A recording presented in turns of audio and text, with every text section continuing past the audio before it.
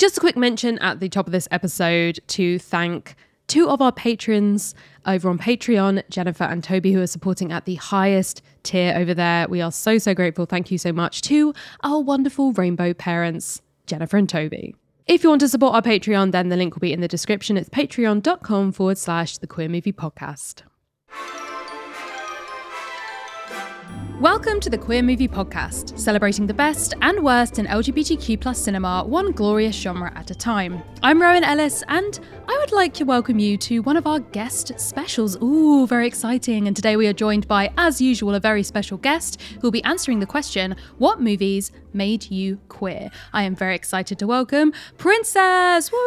Clap, clap, clap, clap, clap. Thank you so much for having me. I'm just excited to finally be here with you. I wanted to be talking to you and doing stuff with you forever, but we always are just so busy and everything's so chaotic. So it's an honor to be queer here with you. Oh my gosh, like ships in the night. I mean, I feel like in these podcasts with these guests, I always forget to actually introduce people because it's mainly like, this is a cool person that I know about. And then I never actually do the proper podcast thing of introducing them. So if you don't already know who Princess is, for shame, writer, YouTuber, pop culture thinker was the direct quote, I believe. And I actually pulled up the quote from your YouTube channel, which I think is like Chef's Kiss, which is talking about pop culture, race, feminism, and other social issues with a lot of nuance and profanity. Incredible. Yes, I do love that. Sometimes I write something and I'm like, that was good. I think that is a solid description. So essentially, honestly, if you like this podcast, if you like anything that me or Jazza do on the internet, you will love everything that our guest does across the entirety of the internet. So many projects. We'll leave in the show notes various links for you to look up what she's doing. First question for you, the first question we always do on this particular type of guest episode. I use queer in that intro as kind of like an umbrella catch-all term, you know, the movies that made me queer. But do you use other words to describe your identities? Does that make sense as a question for you, or would there be some other kind of words going on there? No, absolutely. I use queer and bi all the time. I am a very loud, proud, stereotype bisexual person, and I love it. It's the term that I came into my queerness with. So even as I've evolved and people have like, well, what about pan or this? And it's like, I accept all those terms, but I call myself bi and queer. And yeah, just very happy being bi. Amazing. Love that. And as such, you have brought along, I don't know what these are. I love when like all the guests keep stuff secret from me beforehand. And so it's always really fun to see what stuff people overlap on, because I feel like there's a lot of quite classic, especially the bisexuals. There's a few that you all seem to have zoned in like some kind of homing beacon onto certain characters in certain movies. And then sometimes there's really left of field ones. So would you like to lay before me on the platter of sexuality, your first entry into this particular podcast vault? Well, I have to say, as a precursor to this, I think like every queer kid can go back and find like a billion moments where they're like, oh yeah, I like this because I was queer. Oh yeah, I was totally queer. That's why I like this. And for me, the thing I picked is the moment where I was just like, all of the denial just kind of like flushed down the toilet. And I was just like, well, I can no longer pretend that this is just meaningful. The floodgates have opened. Just truly fully opened. And it is not even the movie itself, but the trailer for A24's The Bling Ring.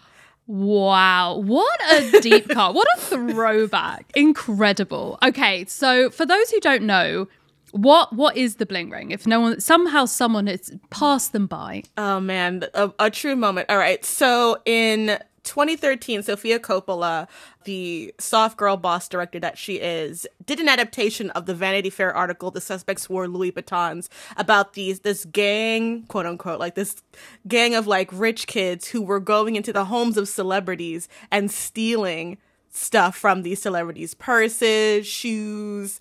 Like, it was chaotic and it was a huge story. And in 2013, Sofia Coppola produced the film, and in the film, playing one of the token members of the Bling Ring is Emma Watson.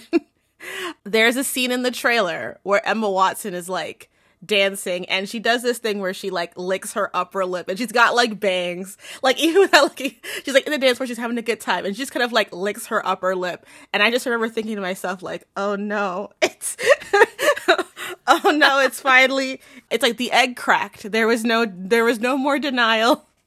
There was no more like, oh, maybe I'm just, no, I was a homosexual. And I think it's because I always had a crush on Emma Watson. Very valid of you. Thank you. In that friend, but like in a way where it's like, I was always a girl's girl. I always had female friends. I always wanted to be in the companyship of other women. So it was very easy for me to just be like, I just want to like be her best friend, and we could read books together, and we could like hang out. Like, she likes to read, I like to read, you know, that kind of thing. And then the first thing that she did was she got that haircut. When she, like, after she was done filming that franchise, she cut her hair into this very cute, like, Audrey Hepburn, Anne Hathaway bob. And her face just, like, got 10 times, just was, like, in my mind, just like, wow, she's so pretty. Wow. And then I was like, no, it's fine. It's just, I'm just admiring her. I just really love to admire people who can pull off pixie cuts. Like, it's just an intellectual admiration of that face type. Exactly. Yeah, of course. And so, but then when the Bling Ring trailer came out and I saw that lip lick, I really realized, oh no, I'm gay. And I have a crush on Emma Watson for real, for real. I love that. And even though I don't particularly like The Bling Ring as a movie, that moment is imprinted on my soul forever. That when I was sitting in bed thinking about like, oh, am I gonna be talking about Xena again or Sailor Moon? And it was like, I started reading some fan fiction, and then I was like, man, I really do still have a thing for Emma Watson. Okay, here's what's so funny. I've never actually seen The Bling Ring. I think I would love it because it gives me the sense of like a movie that would really tickle the ADHD, like, good bit of my brain in terms of it being just very chaotic and fast, basically. Like, it seems like there's probably been a lot happening in that movie. So I haven't actually seen the film, but I know the exact moment in that trailer that you are talking about.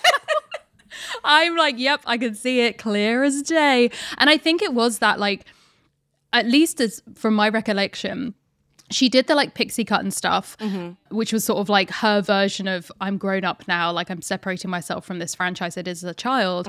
But I feel like Bling Ring was the first like role that she took that was like overtly sexy. I'm here, I'm like an adult. Yes. And so it was obviously like we're going hard on the idea of like this is me stepping into my own, and she seems to have really put herself into that role. So yeah, it was just inevitable. It was inevitable. It was like, it was the Deathly Hallow movies came out. Then she was in Perks of Being a Wallflower. Then this and her cameo and This Is the End came in like the same year. And then, you know, she's on and off for a while. I don't think she's done anything since Little Women, but she's just like, I think also, even though I don't like how her Belle came together in the movie, I think like as just a kid, like I'd always loved Belle from Beauty and the Beast, and in my mind she and Belle and like Audrey Hepburn and kind of like all of the like warm, soft white girl femme things that I really am attracted to were like all combined in my mind with her, because she was smart and a feminist and someone who just seemed very aware, and even when she wasn't trying to get aware. And then what is even more peak bisexual is that I always had a crush on her and Tom Felton. And then they had that whole back and forth thing where like she wrote the intro to his memoir. And I just remember like just like giggling when I found that out, and everyone was like, what's wrong with you? Like, you don't understand. Everything Bi in me is so pleased right now that they're like friends. A piece of context that I feel like everyone needs if you aren't familiar with the fact that I feel like the way that Princess has just told this story as if it's like some kind of historical event. I know. His book came out this year. Like that reaction is still within you, within your like very being, it feels like. It's because, you know, for all of the things that I there are some fandoms that I really became queer in, or that I recognize my queerness in, and the things that I would ship and the content that I would consume. And so like the Draco Hermione stuff, which is, you know, very problematic, hashtag I know. But because I had a crush on Emma Watson and Tom Felton as like people, it was like this perfect like blanket for me. And then there was always those rumors that like she had a crush on him in real life, which was confirmed. And so that brought me into a whole fit of giggles. And then I remember a couple years ago, there was this image that one of them put on Instagram of like him teaching her the guitar, and like my entire like heart went into outer space. And then when the memoir came out, and I just and I was just like, wow, Emma Watson, and like their friendship just makes my heart very happy. But I just love the things that she's doing outside of acting. And I think The Bling Ring was the moment that I allowed myself to be like, no, I really have a crush on this girl. And it's weird because it's the first time I've ever had a crush on someone who was like my age, a real person and not a cartoon character, and someone who for my entire life had been like both my age and a celebrity. Because I remember just the process happening and figuring out who this person was, and it was just very like, it was overwhelming. I feel like that's probably how fans of the Jonas Brothers must feel, who were like around the age when those are things. That's how I felt. Like, oh, Emma was all the Jonases in one. Rolled into one girl. And the thing that was like so interesting as well is that they were like worldwide known celebrities, but felt very accessible in a strange way. It like felt like just like, oh, I just got picked as a child to be in this movie series, and I don't know, it's all just a little bit crazy, isn't it? And now I'm like going on these fun little shows. And so I definitely think that she has been a as well as just being a very, very lovely looking gal. It's a lovely looking gal. That, you know, for a long time, we really overlooked the fact that she entirely acts with her eyebrows. Her and my girl, Amelia Clark, something about those M's. They just look, but you know what? The brows are free. It's fine. It's very, there are like, there is this one, she was in this, I think it was a BBC adaptation of Ballet Shoes. Yes. Mm-hmm. Yes. Oh my God. That is peak Emma Watson eyebrow acting. Mm-hmm. And you could almost, if you, like, it would be dangerous playing a drinking game with it because you would, like, you would be absolutely wrecked by like the third scene. And then within it, she plays a girl who wants to be an actor. And then she like doubles down on the eyebrows she does like a monologue from Midsummer Night's Dream as Puck, I think. Oh and my it's goodness. Incredible. And me and my brother, like, it's really hard for us to watch an Emma Watson film. We have to like deliberately try to ignore her eyebrows, like just cover the top half of the screen. Mm-hmm. I love that girl. And I think I agree with you in terms of like everything that she is seemingly to like use her platform for and like trying to do with the fame that she got from a young age. Mm-hmm. But also I think there's just some elements of her where I'm like, you just seem like a normal person. And that almost makes it more alluring. Yes. I think that's really true. And I think when you compare like the Potter kid actors to like any other fandom, while there definitely was grossness, like the older men who were like trying to like sleep with her as soon as she turned 18, they just seem very level-headed. Like it was before Instagram, before TikTok, before we had that much accessibility. And also I think to a degree them being British and being around so many actors who could curate them and guide them, who were these like, you know, you got like the best lessons ever. You have all these actors with like decades and decades of experience under their belt being around you to help you get through that. And I think that's why most of them have turned out so well, is because they really had a lot of pragmatic, thoughtful people around them. Yeah. And I just find that so refreshing. And I think that even when I feel like if her and Amelia Clark were in a movie, that would just be like it. That should be the trailer. It's just their eyebrows and their eyes. That's all you see. Because that's what everyone would think about. If movie poster designers had any balls like they used to, it would just be eyebrows. That's the poster. Yeah. If they committed to the bit, we would love it. It wouldn't be one of these like posters with every single person's face that's on there, like, you know, the classic MCU posters now. Mm-hmm. I think specifically they need to be cast together just so that we can get away. And then also, do you know what would be great if Matt Smith was also in it? And because he has no brows. Space. Yes. Yeah, there was just a blank space on the poster where Matt Smith belongs. Absolutely. Like you have the biggest brows and then the brow free space. Like you have Amelia and Emma right here, Matt Smith on the side like a little ghost, and then you have Lily Collins just over there, just all the brows together. No, people need to learn the art of making a great, delicious poster again. Mm-hmm. But yeah, I just, I think crushes are such a fun thing to look back on, even if they are like celebrity crushes, because the ability to like geek out over a person was so normalized through Tumblr that you could really just be out quietly to yourself while still getting to appreciate these figures and get to work out those feelings. I think that's the kind of thing I like too about the before I was queer time and figuring out was that I got to do it by myself. You know, there wasn't the pressure to come out because I wasn't like anything big the way I am now. But I really got to just enjoy just having a crush and liking a person, but also not having to be a stan either. Like, I love her. I would do anything for her, but I'll still make fun of her eyebrow acting. Like, I'm not ridiculous. I kind of want to ask about the Tumblr. Were you like a Tumblr teen? Was that where you were? Oh, yeah. Of course. Because I think that Tumblr weirdly is this kind of anonymized space in a way in terms of fans. Like, you don't know how many followers people have. You can't tell who's like a big name in the fandom really. And then you also, there's no chance that your people that you're a fan of will run into this content unless someone literally like showed them or they had some kind of secret Tumblr account.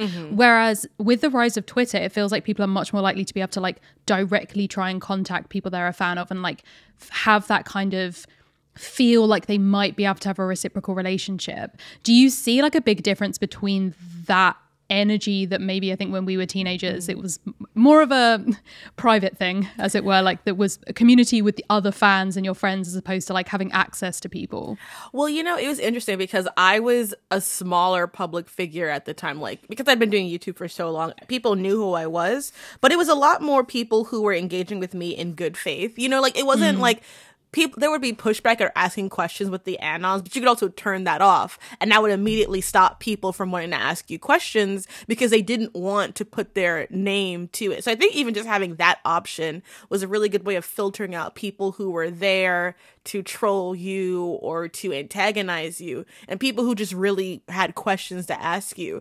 But I ended up making a lot of really good friends through Tumblr. And I think the tagging system on it was just so much better because if you were looking for meta commentary about something, you could just click on it and find that. And if you were looking for like, you know, for me, I think like something like Teen Wolf, and I was specifically looking for people who were anti-racist in that fandom, and I could just go to the tags and find who I needed and who I wanted and soft block anyone that I didn't. And I didn't have to soft block everybody. I could just block those tags. And that would just keep me from going, like even now, like when I soft left Twitter, because I still have to go on it for work, I'll go on Tumblr, and it's actually great because it's already been filtered for me. So when I go on it, unless it's like a sponsor thing, I usually only see things I like. And I think that's really the ideal experience, is to just like see the things you like when you're going online. That's so true. Okay, now that you've name dropped Teen Wolf, I need to know if Teen Wolf has any part of your queer journey. No.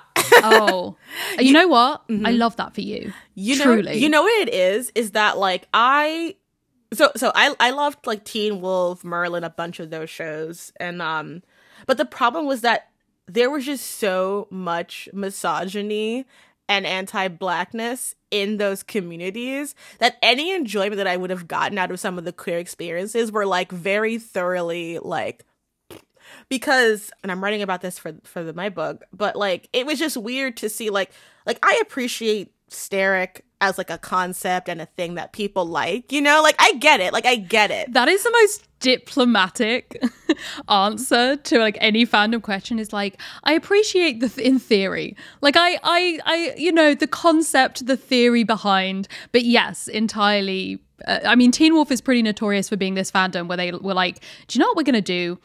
We're going to find just two white boys who have never interacted on screen, and they will be our ship. It was just like, again, I do get it because I do that with women all the time. You know, I understand the appeal of like Supercorp for that very same reason. Y'all like two pretty white people together. That's fine. But then there'll be actual queer characters and queer characters of color in it, and there'll be nothing. Or just a lot of harassment. Because for me with Merthyr, it was just like, I get it. You want Arthur and Merlin to be a thing. That is not Gwen's fault, honey. Like if Arthur was not dating Gwen, he would not be dating Merlin, because the writers of this series are cowards and will not let them be gay. Even though there are literal books where like Arthur's in a throuple with Lancelot and Guinevere. So it's just like they're not doing that, but it becomes this situation where it's somehow treated as like the fight for representation can include attacking and harassing and demonizing Black and brown people who are not standing in the way of your queerness. They are not doing that. They are just trying to enjoy that there's a Black queen in the show. And it's like, it always upsets me how the ire will go to the wrong people, and it stops you from being able to enjoy it. Because I used to like really like Stiles on Teen Wolf, but then I began to see all these people who like felt like liking Stiles meant you had to like hate Scott. And I just got slowly uncomfortable. Like, we don't have that many Latino characters that get to be like really sweet himbo protagonists. Why are we acting this way? You can just like a secondary character. Like, we all do it. We all do it. So it wasn't part of my queer experience, but it was part of like my intersectional experience of kind of understanding what it meant to be like queer and brown in a fandom space. I mean, I specifically at this point really remove myself from any fandom spaces of something if I want to like it. I'm like, if this is a thing I think I'm going to be a fan of, I'm outside of it, I consume it, I have my thoughts about it, I talk to people I know about it, and then maybe I start dipping a toe into spaces when I know that like people I already follow who already talk about stuff that I like or who write good fan fiction or do good fan art. If they've gotten into it, I might dip in. But like, even from the point of view of someone who's queer and white, you like, it just completely destroys your interest in these shows to have misogyny, racism, like transphobia, homophobia, biphobia somehow also enter these spaces that are meant to be so kind of inclusive, with this idea of like fandom being a space in which the mainstream like lack of intersectionality can be corrected, which I think is where fandom is strongest. That when people use fandom as an excuse to like double down on the kind of critiques that rightly are put against shows, it kind of just feels just the worst to me, to be honest. Yeah, it's a really interesting experience because I think that there are so many people who really come to fandom looking for a community and cannot accept that parts of their community might still have internalized issues and isms, which is like every community has that. And we all in our time online get pushback from that. And we don't always react really well the first time it happens. We're human. But the point is that like after you sit with that for a while, are you gonna like actually address it or no? You know, how many times do you have to have fans telling you like stop calling Gwen a gorilla before you realize that like that's maybe not okay and not helping your ship because it's not her fault that the writers don't want your characters to be gay? And I think also because queer baiting was such a big, like, this is when like Tumblr really started the queer baiting conversation and it got transferred onto Twitter. But I think that because on Tumblr you could have these long form posts and really get into the nitty gritty. When we were talking about queer baiting, we could really sit and discuss like the specific moments and have like the GIFs and everything to be like, this is what we're talking about. And because Twitter is such a shorthand thing, that term just got kind of like copy pasted onto so many other things. And you talked about this a lot in your content because I follow it, because everyone should. Queer baiting kind of lost its meaning as it got transferred and diluted from one space to another because you couldn't actually discuss it. You either accepted it with like a few pieces of evidence or you'd have a long thread that people would lose the traction for halfway through because a 10-piece thread is going to have so many different parts than a one contained meta post. Yeah, exactly. I mean, do you feel like there are any of these shows or movies or books or any piece of media where you've entered into the fandom and felt like, oh, this is working. Like this makes me feel seen and appreciated as someone with these kind of like intersecting identities? Or do you feel like it's not really built that way right now? I think that even with the best of intentions, a lot of places are not always ready to unpack their anti-Blackness. Like, that's been the biggest hurdle that I've seen. Like, in almost every single queer community I've been in, unless it was like a Black show, let's say like your Black Lightnings or whatever, there was always a difference between how people would treat the characters of color versus the white characters. And there was always like a reason why, and it was always like about the writing. But I think the reason why it doesn't work well is because the communities will just push out the people who are pushing back on them, and there's a desire to disengage because that's not what you're actually coming to it for, which is kind of the tricky part, is that a lot of people are going to Tumblr to just kind of enjoy and be in community with each other, and a lot of people just treat community as in like we're just all going to be the same and it's easy. And when you get that kind of pushback and you have to get asked these difficult questions that you are not ready to deal with, it's very easy to just label someone like an anti or pro this and then just dismiss them. And that kind of repeats the cycle. Because I do think that there are valid reasons to be frustrated, especially with that particular queer baiting of the late 2000s and early 2010s, because they definitely knew what they were doing. But there comes a certain point of which, why are you as a consumer still supporting and dealing with things that are clearly not meeting you where you feel like you need to be met as a queer person? It's something that we're still dealing with about as consumers deciding and really being picky about who we are choosing to put our energy behind, because queer marketing can do a lot if it's done well. And like a lack of queer marketing can like really pass people by. I mean, the example I always think of is in books, actually. There's a YA book called Wranglestone, and it had I don't think they thought it was going to be as popular as it was, and I think it gained word of mouth because people were like, it's the gay zombie book, it's the gay zombie YA book. And so suddenly they had to do a reprint, and I went into a bookstore when the reprint came out and they still had copies of the old cover.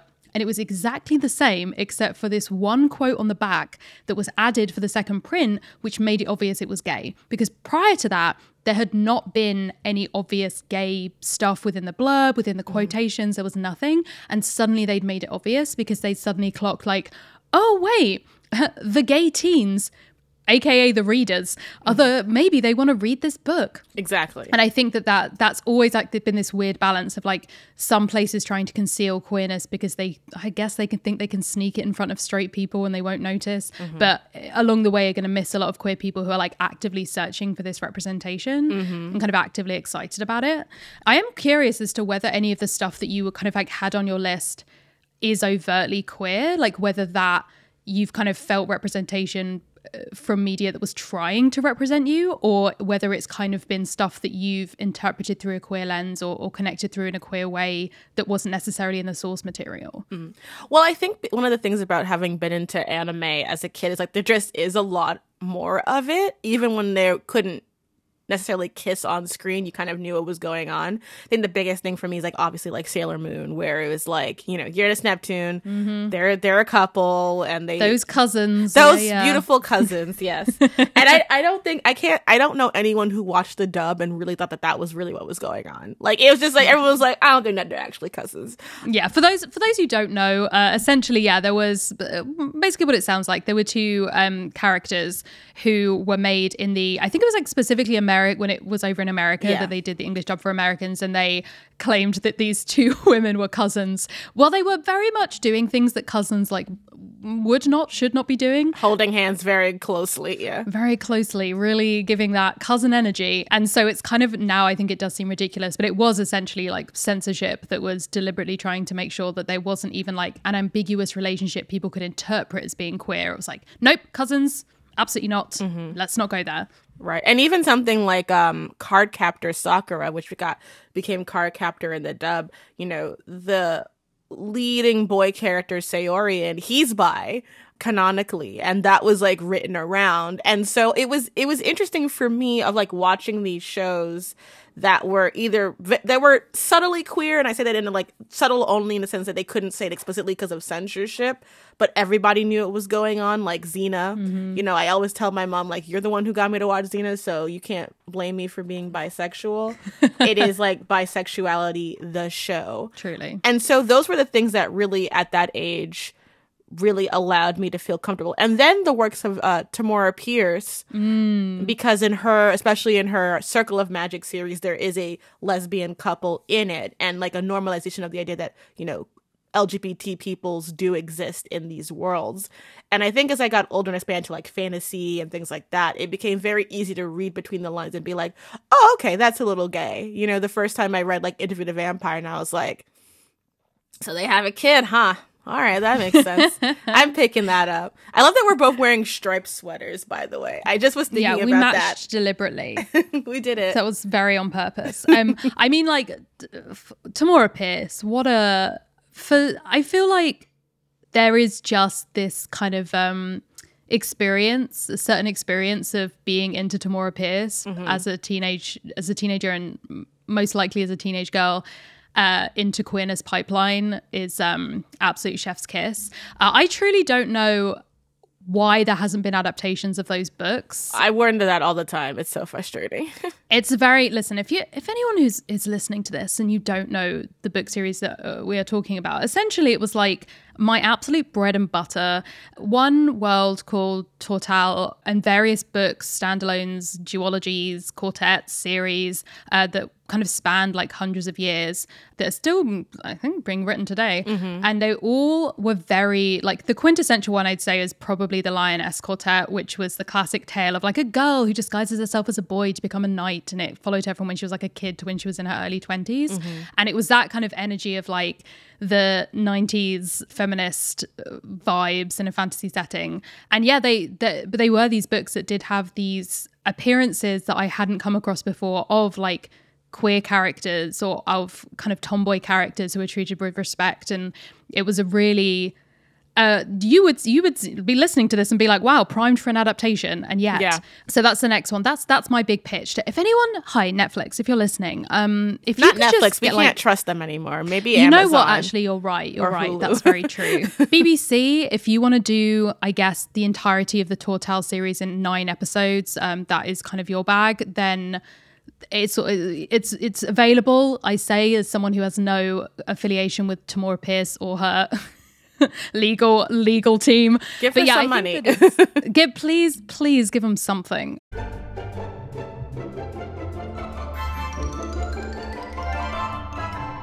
Hello, dear listener. It is Rowan from a slightly different time of recording. Sorry to interrupt myself here, but I just wanted to just quickly say, if you are enjoying this episode of the podcast or any of the other episodes that we put out, then why not consider being a Patreon supporter? We have a Patreon where essentially you can give a small amount per month and you get access to a bunch of really fun perks. We have perks at different levels, but essentially you get access to things like our Discord where we talk about queer movies. We do a queer movie watch along every month. You can also tell us what you want us to cover on the podcast. We also have perks including things like top 10 lists where we give you recommendations of queer movies and queer TV shows that we've been enjoying that you should watch. We have a queer newsletter with the very gay stuff that we're finding all over the internet that month. So a bunch of very fun, cute perks that you get, as well as just the warm and fuzzy feeling of supporting this podcast and the work that we do so that we can, you know, pay the wonderful Julia who edits for us. So I will include the link in the show notes. It's patreon.com/the queer movie podcast. Patreon.com/the queer movie podcast. We would love to see you over in the Discord sometime soon. And also, if you have indeed been enjoying this episode, then we think that you will enjoy some of the other podcasts from Multitude, the podcast collective that we are a part of over here at the Queer Movie Podcast. So I thought I would just tell you about one of them. It's actually a brand spanking new one, hot off the press. Whew. Spicy. It is Tell Me About It, a madcap game show about proving that the things that you like are actually interesting. Hosted by Adol Rafai, who you might know from Hello from the Magic Tavern and Hey Riddle Riddle, as well as our very own Eric Silver. In every episode, a guest comes on to share and defend their favourite thing, which honestly, very up my alley, because I feel like, you know, online where they say, what could you talk about for like 10 minutes straight? Anything. Truly, if I have a favorite thing, if I have something that I've enjoyed, I could rant about it forever. I want to tell everyone about it. So this is right up my alley, and I'm sure up a lot of yours. But the way that they do it is through a series of absurd games and challenges, of course. The trailer is actually out now. You can listen to it. And the first 2 episodes are going to be dropping on February the 23rd. So very, very, very soon, with new episodes after that every other Thursday. And the eagle-eared amongst you might have noticed the fact that I said, yeah, it comes out every other Thursday, which means that if you are used to listening to the Queer Movie Podcast on Thursdays, this could be your alternate Thursday fave. You could have a podcast from Multitude in your little podcast app every Thursday by double tagging us and this brand new spanking new podcast. So give the trailer a listen and subscribe so that you are primed to get those first episodes coming next Thursday. Just before I get back to my chat with Princess, I wanted to say a massive thank you to Squarespace for sponsoring this episode. And you may have noticed a lot of our episodes, because very exciting, they're a returning sponsor to the podcast. If you are looking to build a website for yourself or your business, or ever have looked at building a website, I'm sure you have come across Squarespace. They are an all-in-one place to do just that. You can build a site, set up an online shop, connect with your audience. I say a website for yourself or your business, but here's the thing: you could use it to make a website for anyone, a website for a friend, a website for your wedding. That's a thing people do, which I found out when I got invited to a wedding recently. They had a whole website.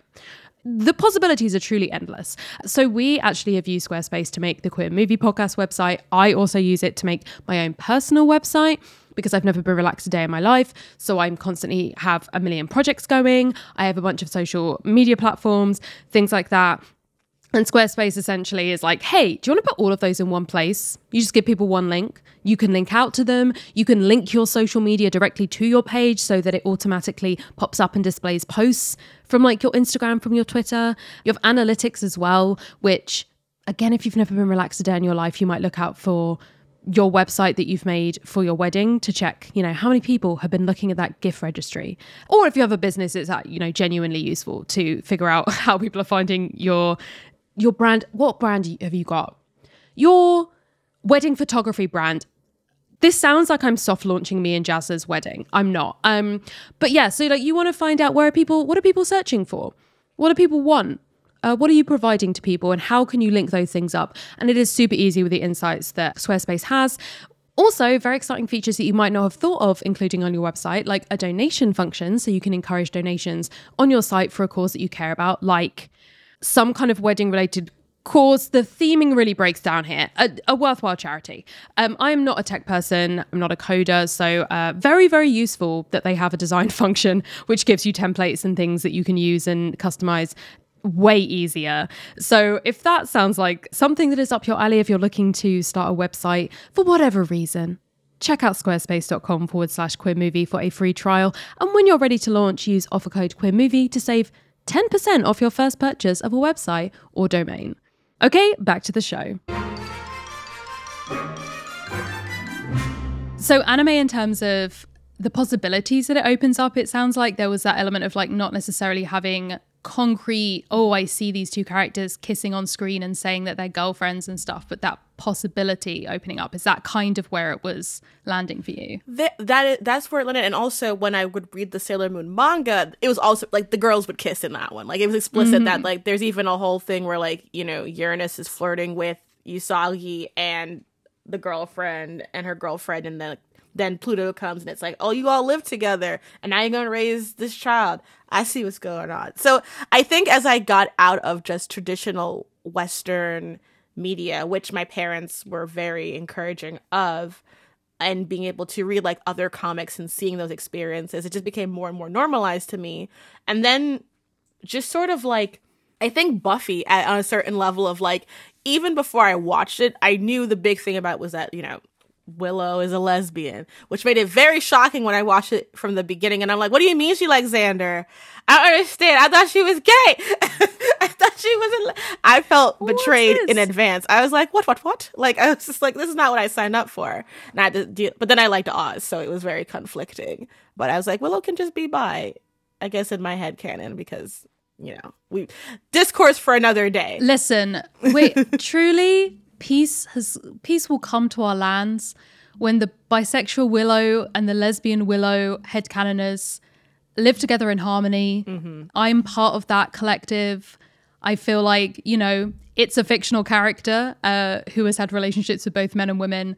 And therefore, you can argue both sides, and you can see yourself in both sides. Both the, I have had relationships with multiple genders, I find attraction to multiple genders, I am bi, pan, M-spec, and Willow is too.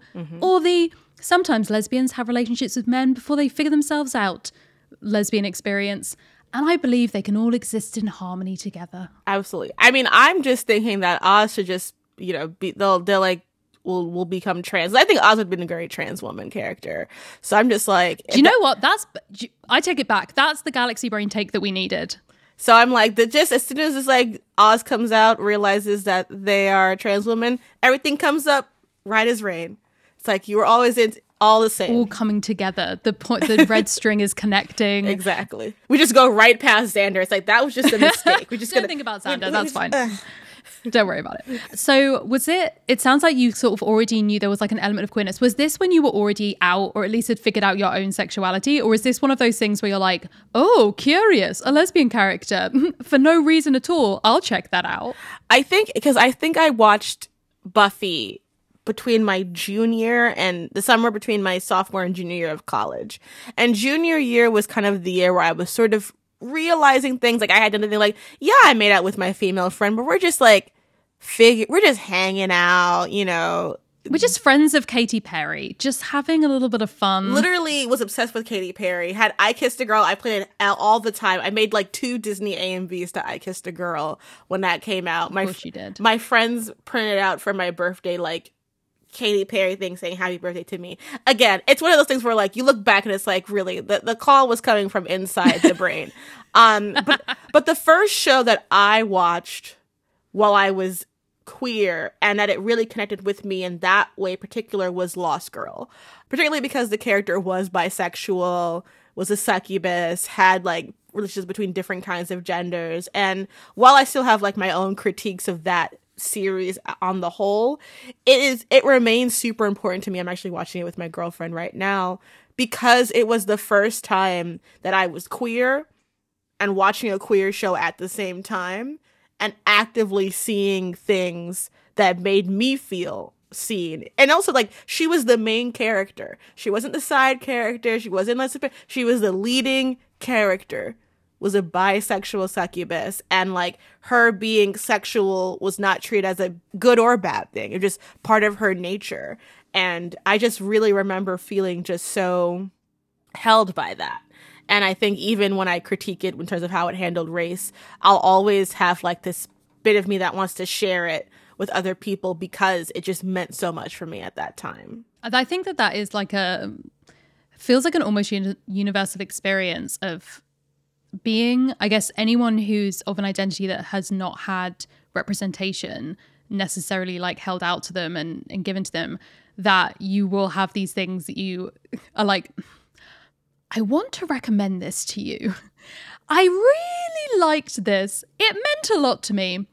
I might have to rewatch it to see how rose tinted my glasses were when I was like completely like looking at it through the glasses of like, oh my God, the first time I've ever seen this. Mm-hmm. And then you go back and you're like, okay, so we have to acknowledge this, and this about it. Yeah. But it is like when you don't necessarily have this wealth of representation where you can be like, oh, there's enough of it that it feels comfortable to represent to talk about this particular representation because there's others that can fill in those gaps, or this actually did it really well. Mm-hmm. That feels like a very an experience I'm sure a lot of listeners will relate to in some way. Absolutely. And because I was like older than, like not older, but I was in college then and I was like already knowing I was going to be like a lit nerd. I was unpacking a lot of it while I was watching it, which is why it's one of those things where like, because I was already a nitpicky nerd, it's like, I could tell you something problematic about it before you even start watching. It's like, so when I went to my girlfriend, I'm like, okay, so this episode has this episode has this, overall is very good, but we're just going to prepare you. And I think that's kind of the good thing and why I always push back about the idea of like, oh, you're gonna be like a buzzkill if you like tell people. It's like, I think most people with any real media analysis understand that not everything is going to be perfect. Things can age weirdly. People can not necessarily know what they're doing. The important thing is like acknowledging it and not trying to like pretend it doesn't exist. Mm-hmm. You know, I would much rather deal with acknowledging that there is transphobia in something than be like, I mean, you could read it this way. It's like, no, we'll read it the way that it is very clearly done in the story, which is transphobia. I mean, like, I'm notoriously, my entire personality is the show Black Sails. So yes, I love heavily Black get Sails. That because, oh boy, season 1. Oh yeah. Every time I recommend it to people, I'm like, but listen, season 1 is also a thing. So I gotta warn you for a whole season. Mm-hmm. I mean, it's still good, but like, oh boy. Yeah. So I'm very used to the whole, I'm can love a piece of media that I'm also critiquing kind of energy to it. Yeah. Black Sails was a hard one because I remember that first season too. I watched it live and I'm just like, it's gonna be gay pirates soon, everyone said. That's what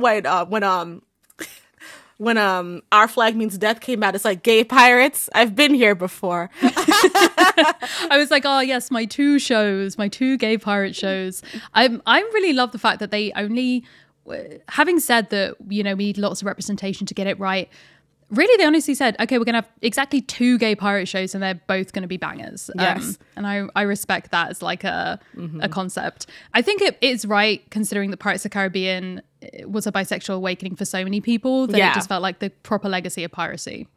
And it was really interesting because I got to interview the writers of Black Sails, and they talked about that it was really important for them to like acknowledge that like part of the reason why people think of pirates as like funny, characters is because of propaganda used to sort of marginalize them because they were on the outskirts of society. A lot, like kind of like cowboys, a lot of them were people of color, formerly enslaved people, women wearing, male clothing. And it's like, wow, showrunners who actually do their research and appreciate their subject matter. What? I think also as I get older, I think, no, actually, this is so funny.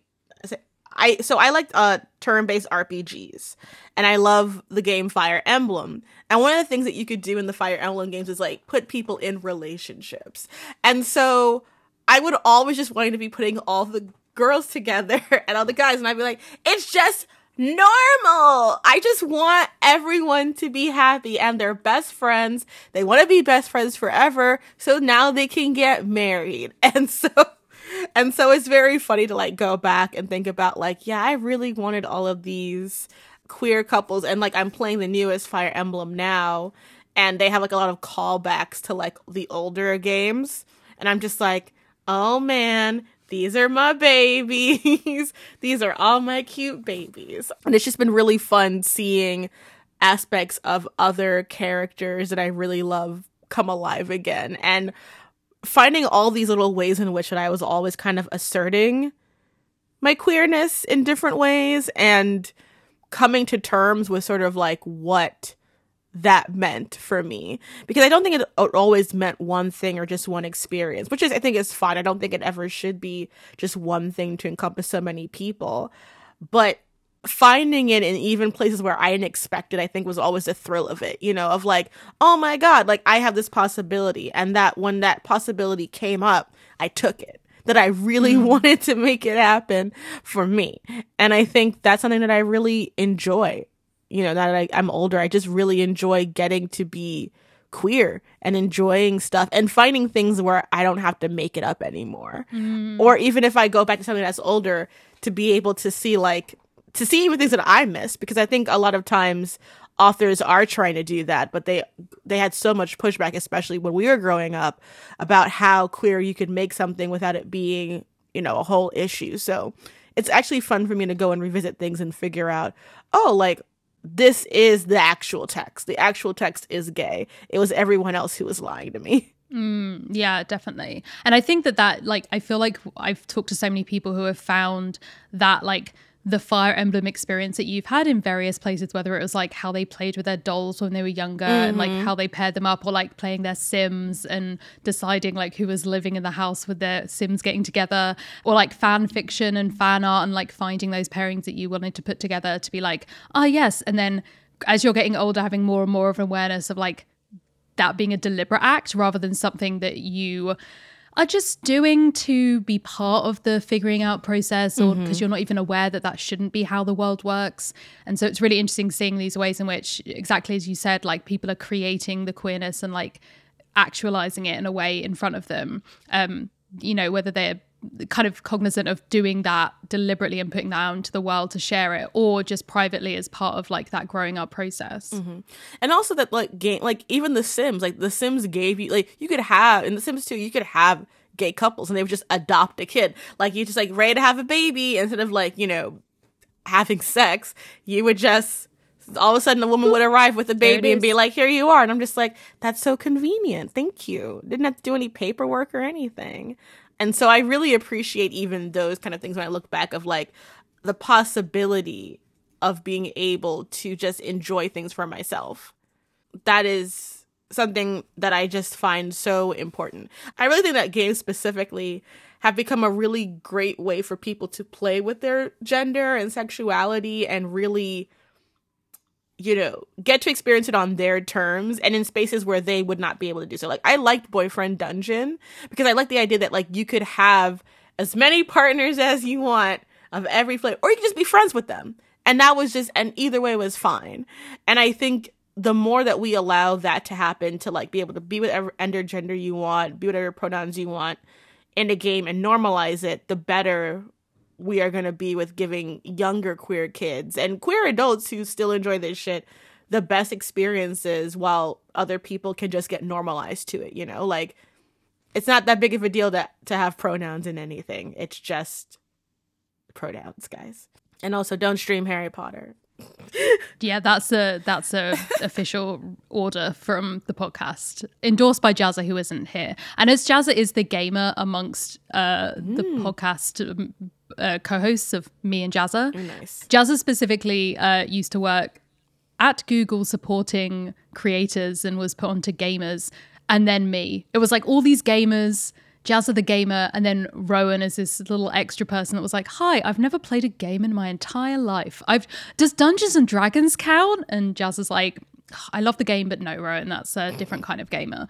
But again, like one of those games where people use it to explore their kind of gender and sexuality in a really interesting way. I guess it is that kind of participating in something and having a hand in creating it as you're interacting with a piece of media that someone else has created means that it's like a safe place to explore, but also gives you enough like creative control and autonomy to make those choices and feel like you've got like a part in it. Absolutely. And I love that part of it. Like, if I could design games or like do things like that, I would definitely want to do more of that, because they're just the options are endless, especially because it's like, I want gays in space, you know? Like, I like just getting to play a game like even Crusade Kings, where like you can form alliances with other like nations and they can be gay too. Like, you can just have those options of having queer alliances and doing those kind of things. Or like even in Civ 6 now, they have King Christina and like all these other female and male monarchs that played with gender in them just already there. So if you don't know who they are and you look up this kind of stuff, you can just figure out, oh, there was this like gay ruler that was around during this time, or this, you know, ruler who played with pronouns. I mean, playing with pronouns, especially in games, when you like history games, is such a common experience, you know, like female pharaohs or like women who call themselves kings and things like that. Like, there's so much there. And I think a well-made game is a great entry point to that kind of work. Amazing. We're almost at the end of time. Oh my goodness, time has absolutely flown. So I wanted to just ask if there's anything else that we haven't talked about that you wanted to mention or that you wanted to bring up before we end. No, other than just kind of being surprised that A24 had a grip on me at so young of an age. I fully forgot that Bling Ring was an A24 film. Like, it wasn't until you said that I was like A24 and I'm like, oh, a recent one, and then fully forgot that A24 has been around for more than like 5 years. Yeah, it's like them and Spring Breakers, which is like the tether of the Bling Ring. You know, just like, oh right, you know. And I think Spring Breakers is the energy I wish the Bling Ring had, but they're both in that same venue of like girls behaving badly, which I do appreciate.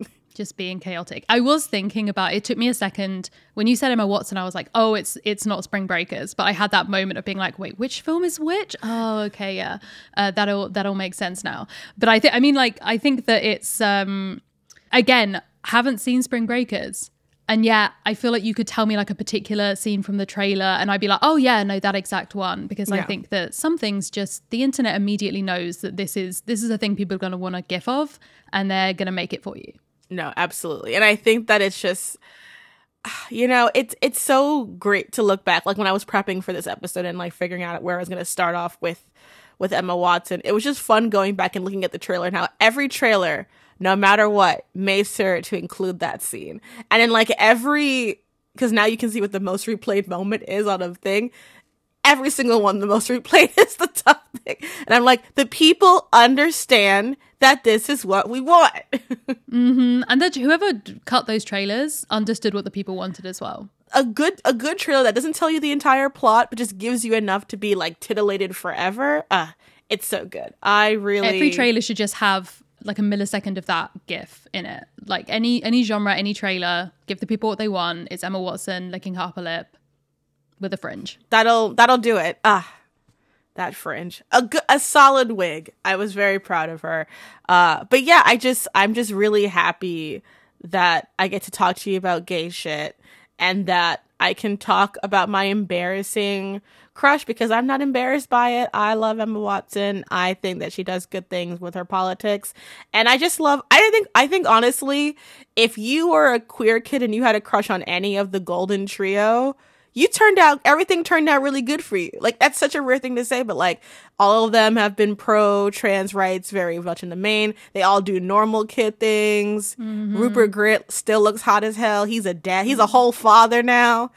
He has an ice cream truck. That was like a whole thing for a while. He just like went around and gave out free ice creams because he was like, I got money and I guess what I'm going to do with it is give out ice creams. And I'm like, adorable. Yeah. And like Daniel Radcliffe is a short Jewish king. He just like literally does whatever he wants with his money. Like him and Elijah Wood are just killing it in terms of like short king, got money young, hanging out. Chaotic like indie film energy. I honestly love that. I feel like never has there been a star that's that big, but that I feel like any random person could write a weird short film and just get him to agree to be in it. I feel like any of you people listening right now, if you wrote a short film and made it weird enough, Daniel Radcliffe is going to be in it. Absolutely. He's going to be like, sure, I'll pay you to be in it.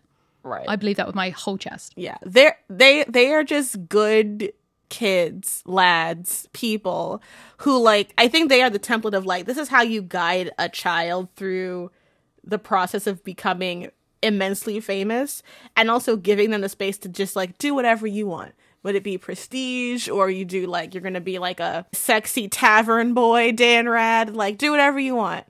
God bless. Stunning.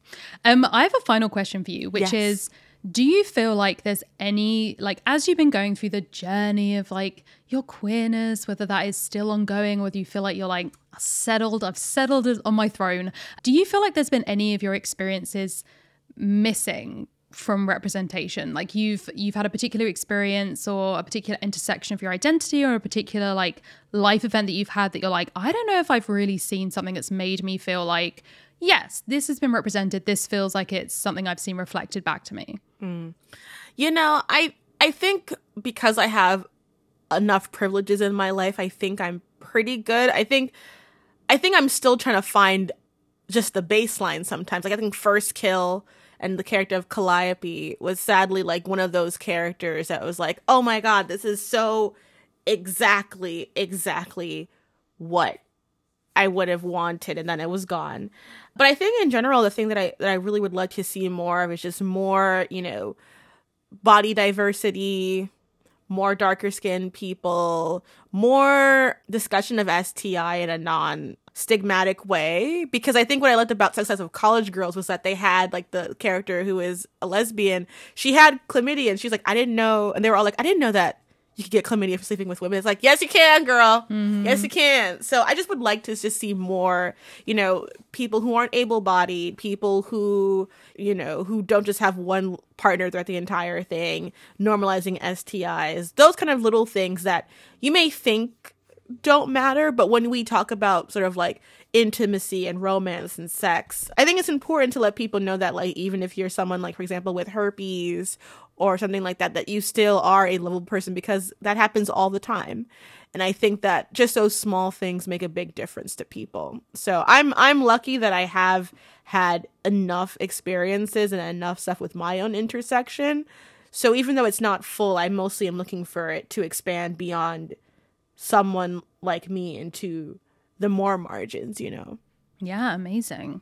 Sweet. Before I do my little ending bit, was there anything else you wanted to add or that you forgot to say or anything like that? Just that you're awesome and I love the work that you do, and I'm really glad that we finally got to like chat about something, and also like we definitely need to do something about Black sales eventually, because that would be so fun.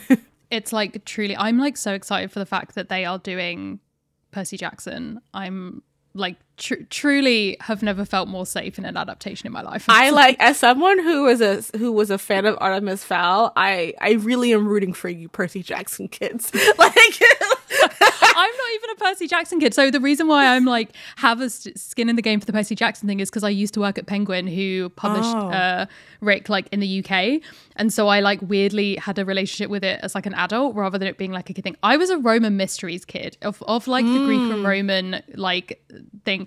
Roman Mysteries got me through my undergrad first year course I had to do biblical and classical texts, which I did because the other ones were like you had to learn old French or old Latin and shit, and I can't learn languages. So I was like, yeah, biblical and classical, that's in English. Like I don't come from a religious family, but I'm sure I can learn some stuff about the Bible.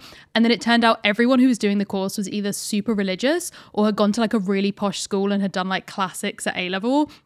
And I knew nothing. And I fully passed that because I just remembered stuff from the Roman Mysteries. Amazing. I was just like, you better be right.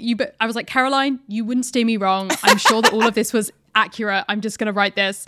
So I'm like, I'm just excited for the Percy Jackson stuff because I just know I'm like an ally, a Percy Jackson ally. And I'm like, your people have just been through such a tough time with the film.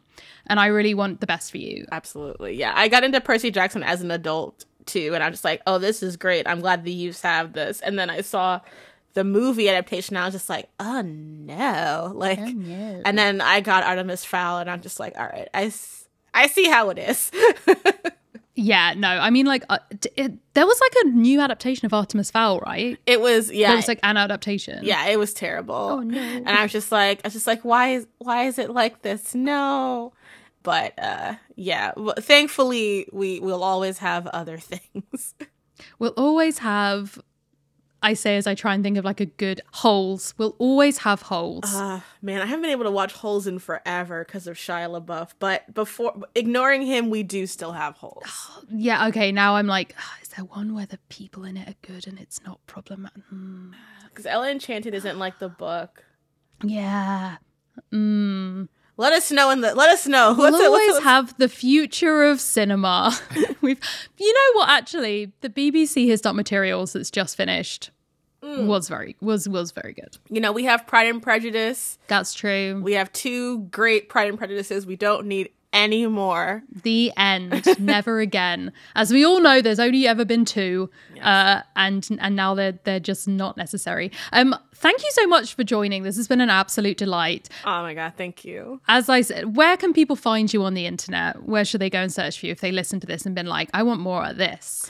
Oh my God. First of all, just thank you so much for having me again. And if you can find me, you can find me sometimes on Twitter at Weeks Princess, Weekes. And I am also on YouTube as Princess Weeks, where I talk about media and pop culture and all that fun stuff. I'm going to try and do some more streaming on Twitch because I feel like it's a fun, different way to like meet a different demographic of people. And I do like video games. But other than that, I'm just in the ether, scrolling through Tumblr, retweeting cute fan gifs. Amazing. That is it for another episode of the Queer Movie Podcast, everyone. If you've enjoyed what you have heard, then make sure to follow and subscribe to the podcast so you are primed for our next episode in your app of choice. And if you especially like what you heard, then consider supporting us over on Patreon, where we have some very fun perks on offer, like a monthly Queer Movie Watch Along on our Discord. You can also follow the podcast on Twitter and Instagram for behind-the-scenes content, as and when Jazza and I actually remember to do so. Our wonderful editor, Julia, has actually started doing bloopers, so we may be putting those up there or on our Patreon, so definitely look out for that.